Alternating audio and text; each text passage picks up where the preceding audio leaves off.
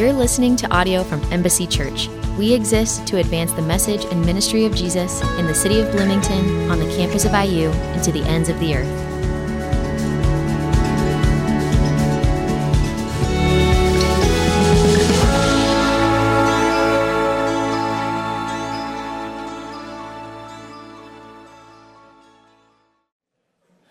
Love it. So I want to kind of tag on to, again, what you just saw, and actually give us a little bit more of a biblical framework for it, rather than, again, assuming that you're understanding what you're seeing, especially if you're not a Christian, you're here, and you're kind of going, man, this is interesting, this is different, or even if you are a Christian, but you come from a different kind of denominational background and have a different view on a handful of things that lead to that expression looking different or even using different words, okay? There's a reason we say child dedication versus baptism or things like that, okay? A couple weeks ago, we were in Ephesians chapter 6, verses 1 through 4, and these verses give us kind of a picture of what it looks like to parent in light of the gospel. When the gospel gets into a household, it starts to transform things. Okay, and it transforms how parents should interact and relate to and raise their kiddos, okay? And the principle in Ephesians 6, 1 through 4, was ultimately, when we looked at it, that parents aren't supposed to stir up their kids, but they're supposed to build them up, bring them up, okay? That they are called to not exacerbate, but to equip, not to provoke, but prepare, not to frustrate, but to foster. And specifically, that passage says, bring them up in the training and instruction of the Lord. Bring them up in the training and instruction of the Lord. What is that? What does that really mean, right? If this is like a massive charge and responsibility to parents to bring your kiddos up in the training and the instruction of the Lord, what might that look like? So I just want to give us a picture of it in Scripture, okay? This has been God's design for his people from before he ever had a people, okay? That one generation would bring up the next to know, love, and follow the Lord, right? God's design is that one generation would pass it on to the next, that it wouldn't be lost from generation to generation what God has done, okay? So you see this early on in Scripture. You see this in Genesis 18 with Abraham, the father of the faith, before he actually ever had a family. You see this numerous times in Deuteronomy with Moses and the nation of Israel, Abraham's family that became a people, okay? Deuteronomy 4, 6, 11, 32. And then in the New Covenant, you see this awesome picture in 2 Timothy. And this is what I want to kind of point you to, again, if you're a parent in this room. And you see it in the Apostle Paul's encouragement to his ministry apprentice Timothy, okay? This is what 2 Timothy 3, 14 through 16 says. Apostle Paul writing to Timothy says, "Continue in what you have learned and firmly believed. You know those who taught you, and you know that from infancy you have known the sacred scriptures, which are able to give you wisdom for salvation through faith in Christ Jesus." Right? The Apostle Paul actually begins this letter addressing Timothy as a dearly loved son, and he writes, "I recall your sincere faith that first lived in your grandmother Lois and in your mother Eunice, and now I am convinced is in you also." What I like about 2 Timothy is it gives us a picture of what it looks like when a child is brought up in the training instruction of the Lord. Do you catch that? Do you catch the generational discipleship that's even pictured in that book? Okay? From Lois to Eunice to Timothy. There's 3 generations of the gospel being passed on. Well, in this specific instance, it wasn't the gospel just yet, but it was the hope of what was to come, right? And then Jesus answered all those questions. So Lois to Eunice to Timothy. And not only that, 2 Timothy gives us a picture of not just a parent's responsibility or a grandparent's responsibility, but of a spiritual community's responsibility to come alongside, okay? Because you see Paul's relationship to Timothy in 2 Timothy, okay? That Paul is a spiritual father, not a physical father, and he's coming alongside Timothy. And this is what I want you to hear, parents. Nothing can replace you when it comes to the spiritual nurturing of your kiddos. Like, that position is so integral, okay? But it's hard to do it alone, okay? And usually there's a third person that comes alongside mom and dad. And in my story, it was a youth pastor named Miguel, okay? There's somebody that comes alongside and reinforces and affirms what mom and dad are already saying. And you'll probably get and hopefully you'll get the experience of your kiddos just like, man, understand the gospel, and their hearts are just lit aflame by it, and they come home and they're like, you won't believe this. And you're like, I've been saying that for like 15 years. But no, he is a genius. Yeah, that guy, right? But that's a great thing to have. People that can come alongside your kiddos, come alongside you and reinforce what hopefully you've been instilling for years, just slowly and faithfully, okay? Again, it may be a youth pastor, it may be a college discipler, it may be an older brother and sister in the Lord, it may be a children's volunteer in eKids, but it's so important for the church to realize that supporting role is not as important, but it is certainly important in relation to the parents, in relation to the training and instruction of the Lord. So 2 Timothy, I would just encourage you as parents, just go read the book. It's tiny, it's short, and think about the generations of the discipleship there and what that would look like, okay? So I'm going to do a hard right turn, okay, because that is not at all what I wanted to talk about this morning. I want to talk about work. Man, if you've been with us any length of time, we've been in Ephesians for a while, okay? And if you have a Bible, I'm going to be in the last couple of verses of Ephesians. We're actually going to close out our series that we've titled Union and look at the last couple verses. But we've been looking at this idea of work, at least we did last week, and we will this week, because ultimately, work is really, really important. We're going to spend half of our waking hours working, and the Bible actually says a lot about work. And as we walked through this Union sermon series over these past couple months, I skipped over some of this stuff.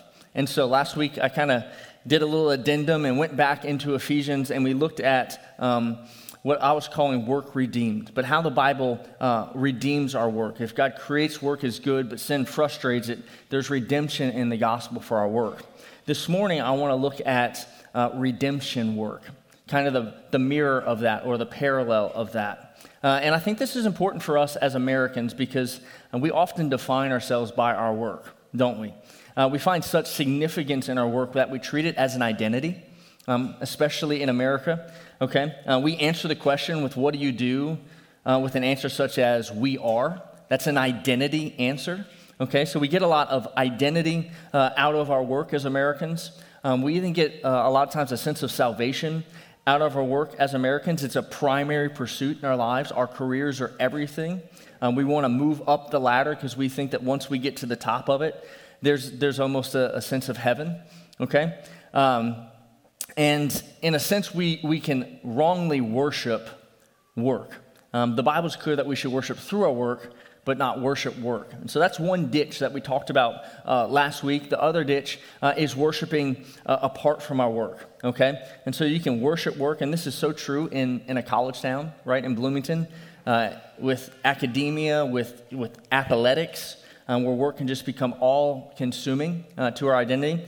But then you get this other ditch that we talked about last week about worship being completely severed from our work. And I compared it to kind of white collar, blue collar a lot of times. If you're maybe a downline, not an upline, if you're managed, you're not management. A lot of times you don't really see a lot in your work, and so you come to church and your worship is a Sunday thing, but not a weekday thing.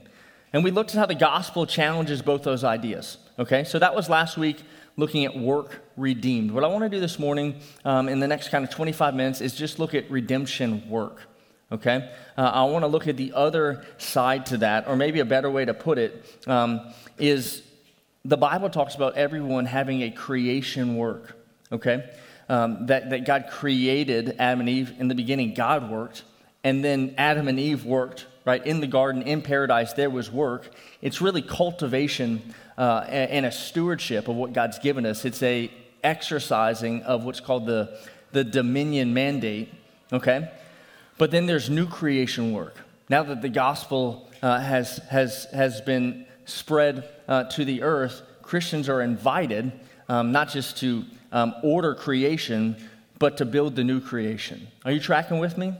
Okay, so there's creation work that all people, whether or not they're aware of it, are involved in, just as being creatures made by the hand of God. But Christians uniquely are to have a redemption work, a new creation work, a new creation ministry. And that's what I want to look at here in these last couple verses of Ephesians. So if you have your Bible, turn to Ephesians chapter 6. I'm going to be in the last couple of verses 21 through 24. If you're new to the Bible, you're unfamiliar with the Bible, don't be shy about stopping by the table of contents for directions. If you have a app, you can open it up. But I want to kind of tease out the idea of work in light of the gospel, okay? Creation work versus new creation work. Work redeemed versus redemption work. And again, last week, we looked at like the Apostle Paul. And I said very clearly, I think Apostle Paul was a tent maker, okay? Which is interesting to think. Like it's almost maybe more akin to like, if you've been to Jumpin' Joey's and the blow-ups in there. Like the Apostle Paul made those things, right? He just very average work, okay? Actually, that's more than average. Those things are really impressive, crocodiles, snakes, all that kind of stuff. And he stitched those things up to the glory of God. And that was just as God honoring and glorifying, okay, as his church planting work, his disciple making work, all right? Or the inner three disciples, Peter, James, and John. Yes, they were fishers of men, but they were also fishermen. And the way they cast their nets into the sea, the way they fed their communities and their families was just as worshipful as they're fishing for men, okay? So I want us to hold those things kind of in tension appropriately. Jesus, a rabbi, but yes, a carpenter, the way he whittled a stool was just as glorifying to God in a lot of ways as the way he taught the law, okay? But I want to talk about that back half, the fisher of men, the disciple making, the taught the law side, the work of redemption, and what this little section of Ephesians gives us a picture of. I'm going to read a quote again from last week. This is kind of, again, part 2 of a second part series on work. So if you haven't listened to the sermon, you can grab it on our website or wherever you get your podcasts. But this is from Richard Koken, and he writes this. He writes, "The Bible teaches that we all have a creation ministry, serving God and responsibly harvesting and developing this earth. And that every believer also has a new creation gospel ministry seeking opportunities to explain the gospel, which can save people from hell for heaven for eternity. Both of those are godly ministries, but Jesus made the gospel ministry his priority because the forgiveness of sins is our greatest human need." All right? I want to introduce you to a man named Tychicus. Anybody know Tychicus? Anybody in here named Tychicus? No, we got a few Pauls, a few Peters, but no Tychicus. This is what I love about Tychicus. He has a name that was forgotten, but a legacy that wasn't, right? He has a name that was forgotten, but a legacy that wasn't. You see, Tychicus is actually all throughout your Bible, all throughout your New Testament. You've read past his name 1,000,000 times, okay? And he's not just here in Ephesians, but we're actually introduced to him first in Acts 20. And so if you're somebody that wants to flip through your Bible, you can. If not, you can just kind of go with me. But Tychicus is actually seen in your Bible, in our Bible, in Acts 24 through 5. And it says this, it says, "He was accompanied, he being Paul, by Sopater, son of Pyrrhus, and from Berea." I'm not even going to say all these names. It doesn't matter. All right? Tychicus is one of two, and this is what's important. He's one of two men from Asia. And Asia is not a continent then and there. It's a jurisdiction, a region, which is kind of on the western coast of modern-day Turkey, and the capital city in that region is Ephesus. The book of Ephesians is written to this church in there, okay? And so Tychicus is introduced to us in Acts 20.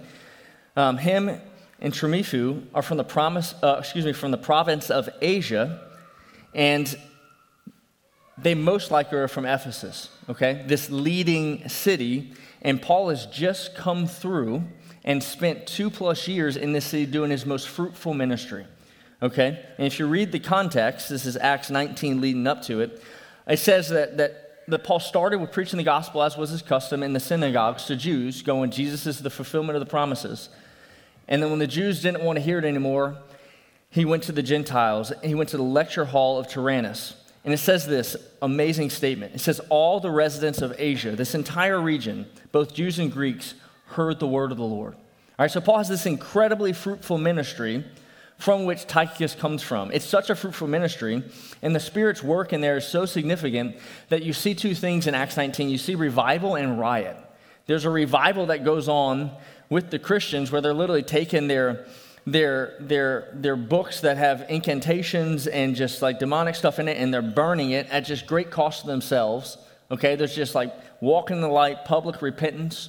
Okay, it's just this beautiful thing. And then there's riot amongst the unbelievers because the gospel is so transformative that people start to see Artemis, the great goddess of the Ephesians, for the false god that she always was. And they stop buying the wares, and so Demetrius the silversmith starts a riot, right? If you know the story, and he's upset because he's worried he's out of a job. But because the gospel is literally turning this city and this region upside down. And Tychicus gets to experience this. And he starts to work with Paul. He becomes his traveling companion as a fellow church planner and evangelist, okay? So we see Tychicus first in Acts.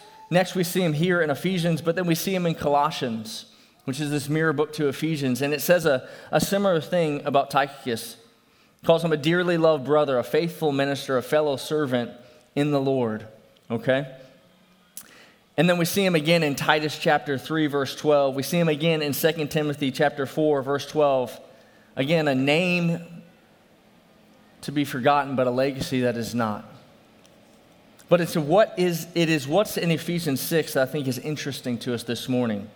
So I'm going to read for us. This is our passage, and I just want to kind of break down a few things for us to leave us with. But this is Ephesians 6, 21 through 24. This is what it says. It says, Tychicus, our dearly loved brother and faithful servant in the Lord, he'll tell you all the news about me so that you may be informed. I'm sending him to you. Again, this is Paul writing to the church in Ephesus. I'm sending him to you for this very reason, to let you know how we are and to encourage your hearts. Peace to the brothers and sisters and love with faith from God the Father and the Lord Jesus Christ. Grace be to all who have an undying love for the Lord Jesus Christ. And so I want to ask a few questions and answer them. Again, who is Tychicus? What is he doing and why does it matter? Who is Tychicus? What is he doing and why does it matter? And I'll tie it back to us, okay? Right, so Tychicus is visiting churches. He's church tending, if you will. If him and Paul are church planning, they're starting new works. Part of their strategy is to go back and reinforce these new works, to tend the plant, if you will, that they planted, okay? They're watering, they're fertilizing, they're even pruning, right? 1 Corinthians, 2 Corinthians is kind of a pruning book, if you will, for those churches. And this is part of Paul's and his traveling companion's strategy, and Tychicus is a part of this. Tychicus is cultivating God's new creation work.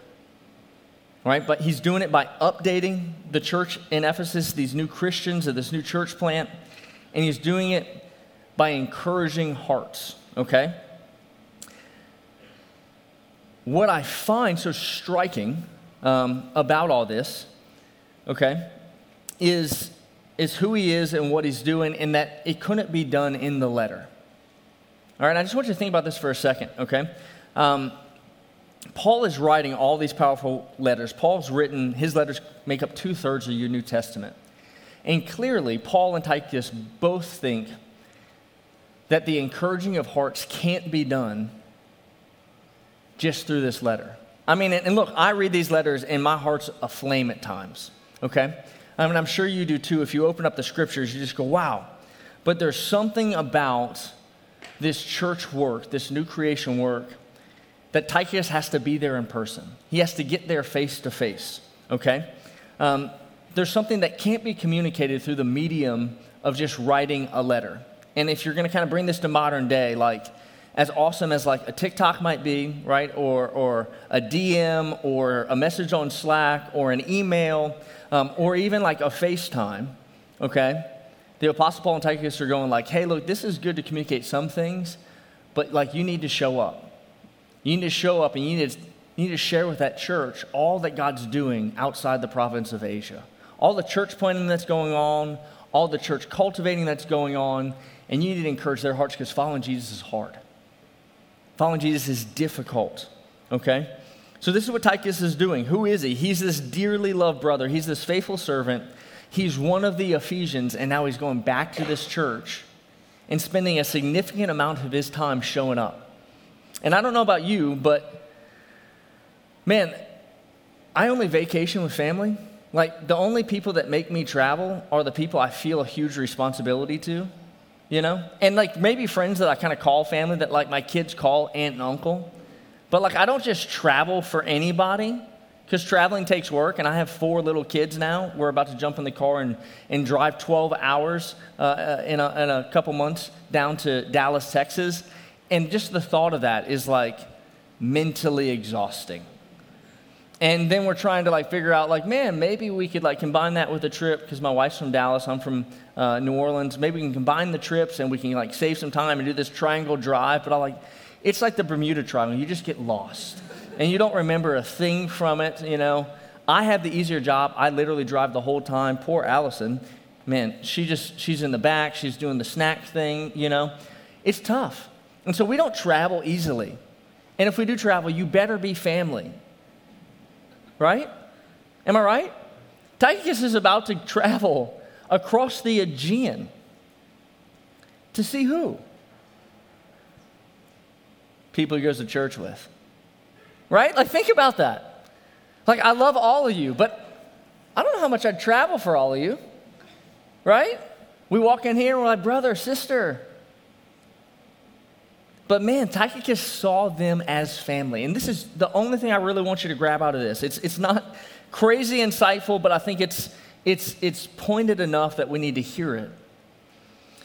That when you step into the family of God, okay, when God becomes your father, you have spiritual siblings, all right? And there's an appropriate level of responsibility that Tychicus takes on because of that. And it's making him travel. It's making him show up in person. It's making him realize then that a letter, even a letter written by the great Apostle Paul, isn't enough. That I got to see them face to face and I got to encourage their hearts, and that's worth it. And I want you to think about what that did to Tychicus' career plans. Like, what did he have to put on the side with hopes of promotion so that he could be a part of new creation work? And again, we dignified creation work last week. I spent a lot of time on how to honor God with the best hours of your day.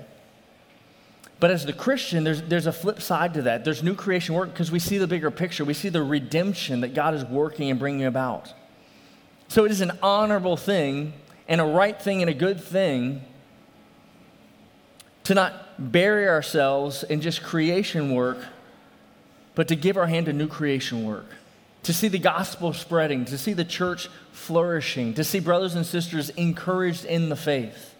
Amen? Now, I'm not saying that you need to go to Cancun with your city group. That might be actually kind of awkward and weird because it's hard to sit for like 2 hours in the den with them. You can laugh at that. Sometimes it is. It's like, I don't know these people. I'm showing up. This is tough. We get that. That's why we program out community, because we're not good at it, people. We're not. If we were, we wouldn't have to have programs called city groups. They're programs. But we need each other. We need to connect. And man, I hope that our city groups produce community that then you do travel to Cancun or wherever and have some fun with people. But I just want us to grab that simple picture of what Tychicus is doing here. And I'm filling in the blanks. I'm taking a little liberty, but he's somebody that experienced just gospel ministry in the province of Asia, in Ephesus, probably saw these revivals and these riots, got to just hear Paul preach in such a powerful way, and he goes, man, I want to put my my career on hold and I want to travel with you for some time. And if he's anything like Paul, he's probably working on the side. He's doing some different stuff. And then he's traveling back just to encourage this Ephesian church face to face. He's making margin for both. All who are redeemed are called to redemption work. That is not just the responsibility of those that get their paycheck from the church, or those that wear the title pastor. Right? Every member a minister is how we talk about it here at Embassy. That actually my job is actually to equip the saints to do the works of ministry. When I became a pastor, I left the ministry. That's how the Bible talks about it. Ephesians 4. All who are redeemed are called to redemption work. All new creations are called to new creation work. So I just want you to consider,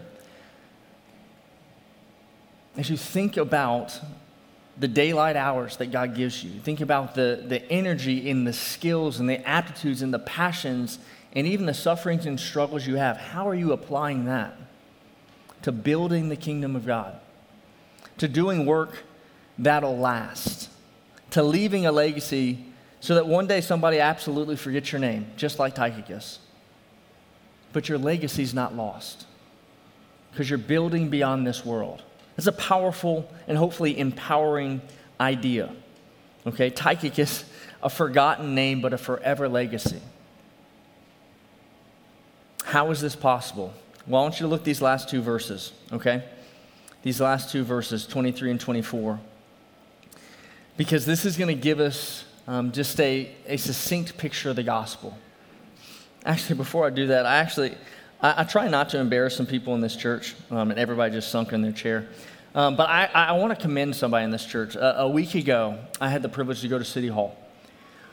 And one of our own, actually a gentleman who moved from Iowa to help us launch this church, he's a strike team leader for us, just an awesome servant.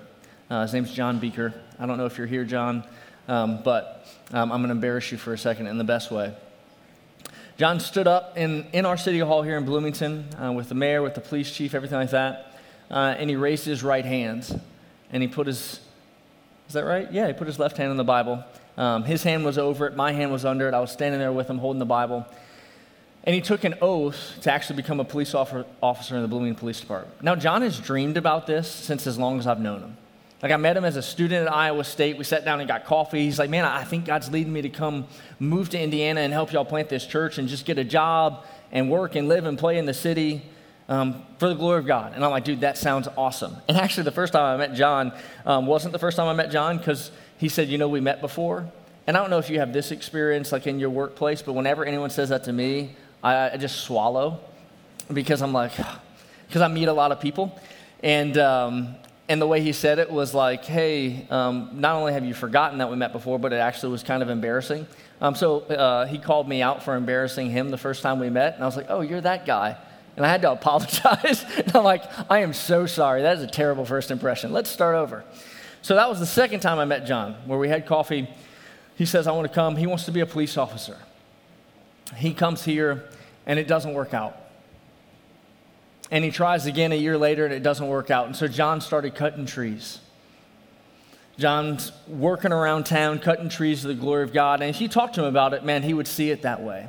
That he's out there, he's keeping people safe. He's cultivating creation. He has a creation work. If you looked at John's hand in the Bible and mine, right, I have pastor hands. He has man hands. He had calluses and all this kind of stuff. Like, I shook his hand, and I was just like, man, keyboard hands, right? That's what I have. Anyway, self-deprecating humor. I have a pastor body as well. John does not. He lifts limbs. But John did all that to the glory of God. But John said this when we were talking. We had lunch. He said, you know what? I think about those 2 years, and I just told him how proud I was. I was so proud of you for sticking with this, for really not seeing it as drudgery, for not seeing it as, man, God's not answering my prayers. God's answering your prayers, and he's putting you where he wants you. John said, you know what I loved about these 2 years, now that I'm stepping out of it, is I love the people that got to show up. So I was there from Embassy, but there were about 15 other people there, and they were all from his tree cutting crew. and they all stood up there and took a picture with him. And John said, you know what? I made it my aim in those 2 years, not just to cut trees and steward God's creation, but to do that new creation work. And that's some of my language. But he said, I was intentional in those 2 years because we just spent a lot of time together to try and share the gospel with every single person on my crew. And some people laughed at me. They didn't want anything to do with it, right? But I just said, bro, I applaud you. As somebody who gets it, if you will, a Tychicus who's doing both creation work and new creation work. And one's not better or worse than the other, right? There might be a priority there, but they're both glorifying to God. And there's so many of you that I don't have time to share stories like that I hear this and you get it. And I think, man, what would Embassy be like if we got this even more? And then what would our city be like? Right? If worship didn't just happen here, but it happened out there with half the waking hours of our day. And there wasn't 250 people in this room, but there are 2,500 people in a different room, God willing. Because that starts to change culture. That starts to transform things. That starts to do what you see in Acts 19 and 20 when the world's turned upside down and there was revivals and riots. That's what happens when the gospel really roots itself in your heart. And this is what I want to leave us with in 23 and 24 of where this comes from. The Apostle Paul closes this letter the same way he begins it. He highlights the hope of the gospel, okay? And I want to make this just super clear as we close out. The gospel is good news. That's what it means. It's good news, okay, that because now God is our Father, we're no longer his enemies. We're now his children. We have peace. Look at the language in here. Peace be to the brothers and sisters in love with faith from God the Father and the Lord Jesus Christ. Grace be with all who have an undying love for our Lord Jesus Christ. The gospel is good news that because Jesus is now our Lord, we have been rescued from sin and judgment, and we've been loved with the greatest love.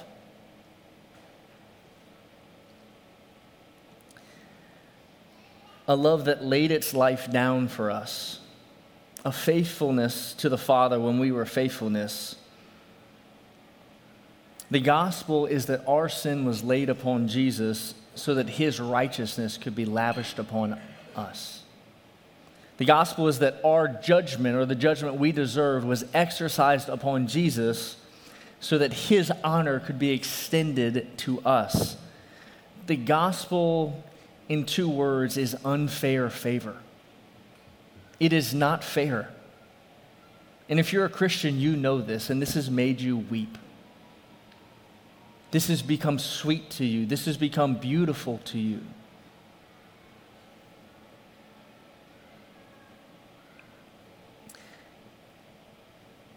In 24, it says, grace be to all.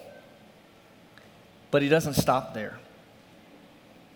Grace be to all who have an undying love for our Lord Jesus. The defining mark of a Christian is this. Because it's easy to pick this Bible up or that children's Bible up and look at, man, a bunch of heroes to emulate, wrong, or a bunch of rules to follow, wrong.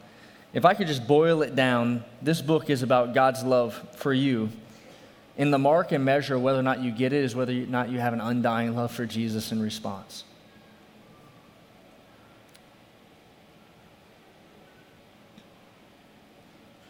It's a love that ought to be unending, unbending, and everlasting. It's a love that lives on long after everything else is lost. It's an eternal love. And there should be a sense when you read this and you think about it that you actually, at least I did this, you go, man, do I have an undying love? And where does that come from? How do you get it? What does that look like? And I don't want to leave you with what you ought to do. The gospel is not about ought, it's about all. It's about what God has done, okay? But I want you to hear this if you go, man, I don't know if I could say I have an undying love for the Lord. An undying love for the Lord is a response to the Lord's dying love for you. It's a response to understanding the gospel and what we're going to see as we enter the Easter season and the cross of Christ, okay? And every Christian in here would tell you if you sat down with them that it's not a love that you find, it's a love that finds you.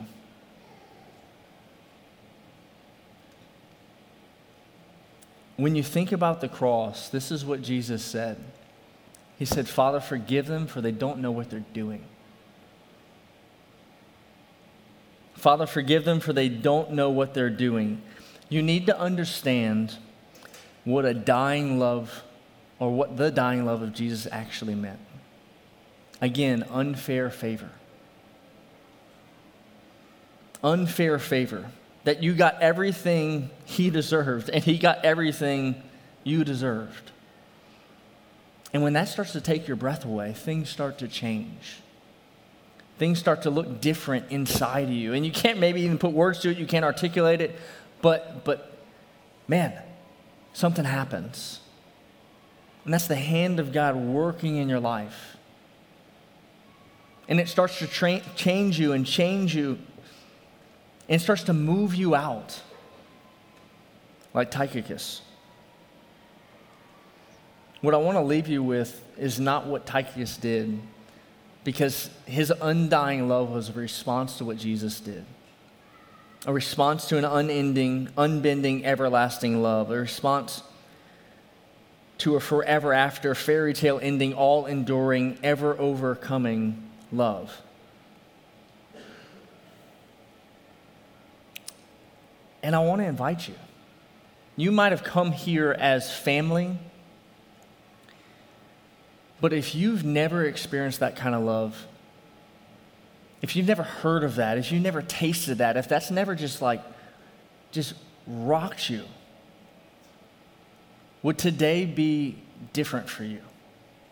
What we say every morning when we pray, it might be an ordinary day for you, but God, make it an extraordinary day for someone else. Would it be an extraordinary day for you? The Bible is super clear. You don't have to do anything to earn any of this.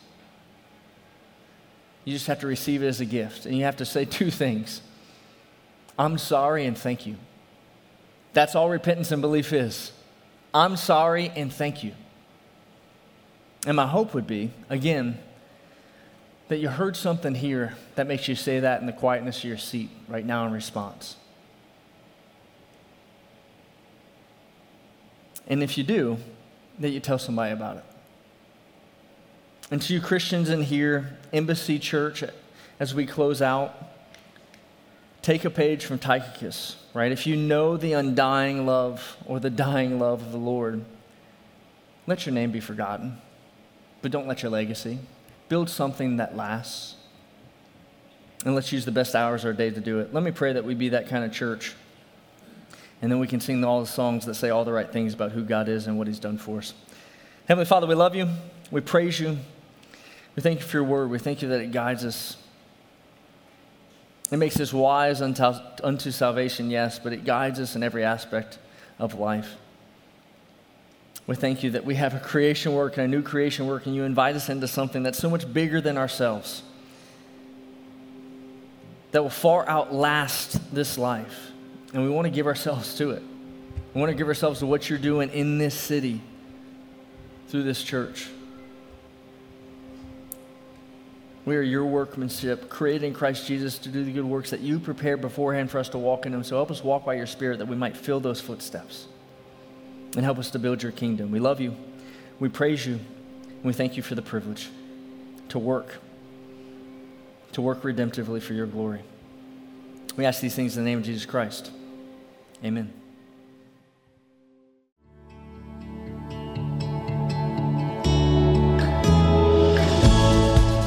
Thanks for listening.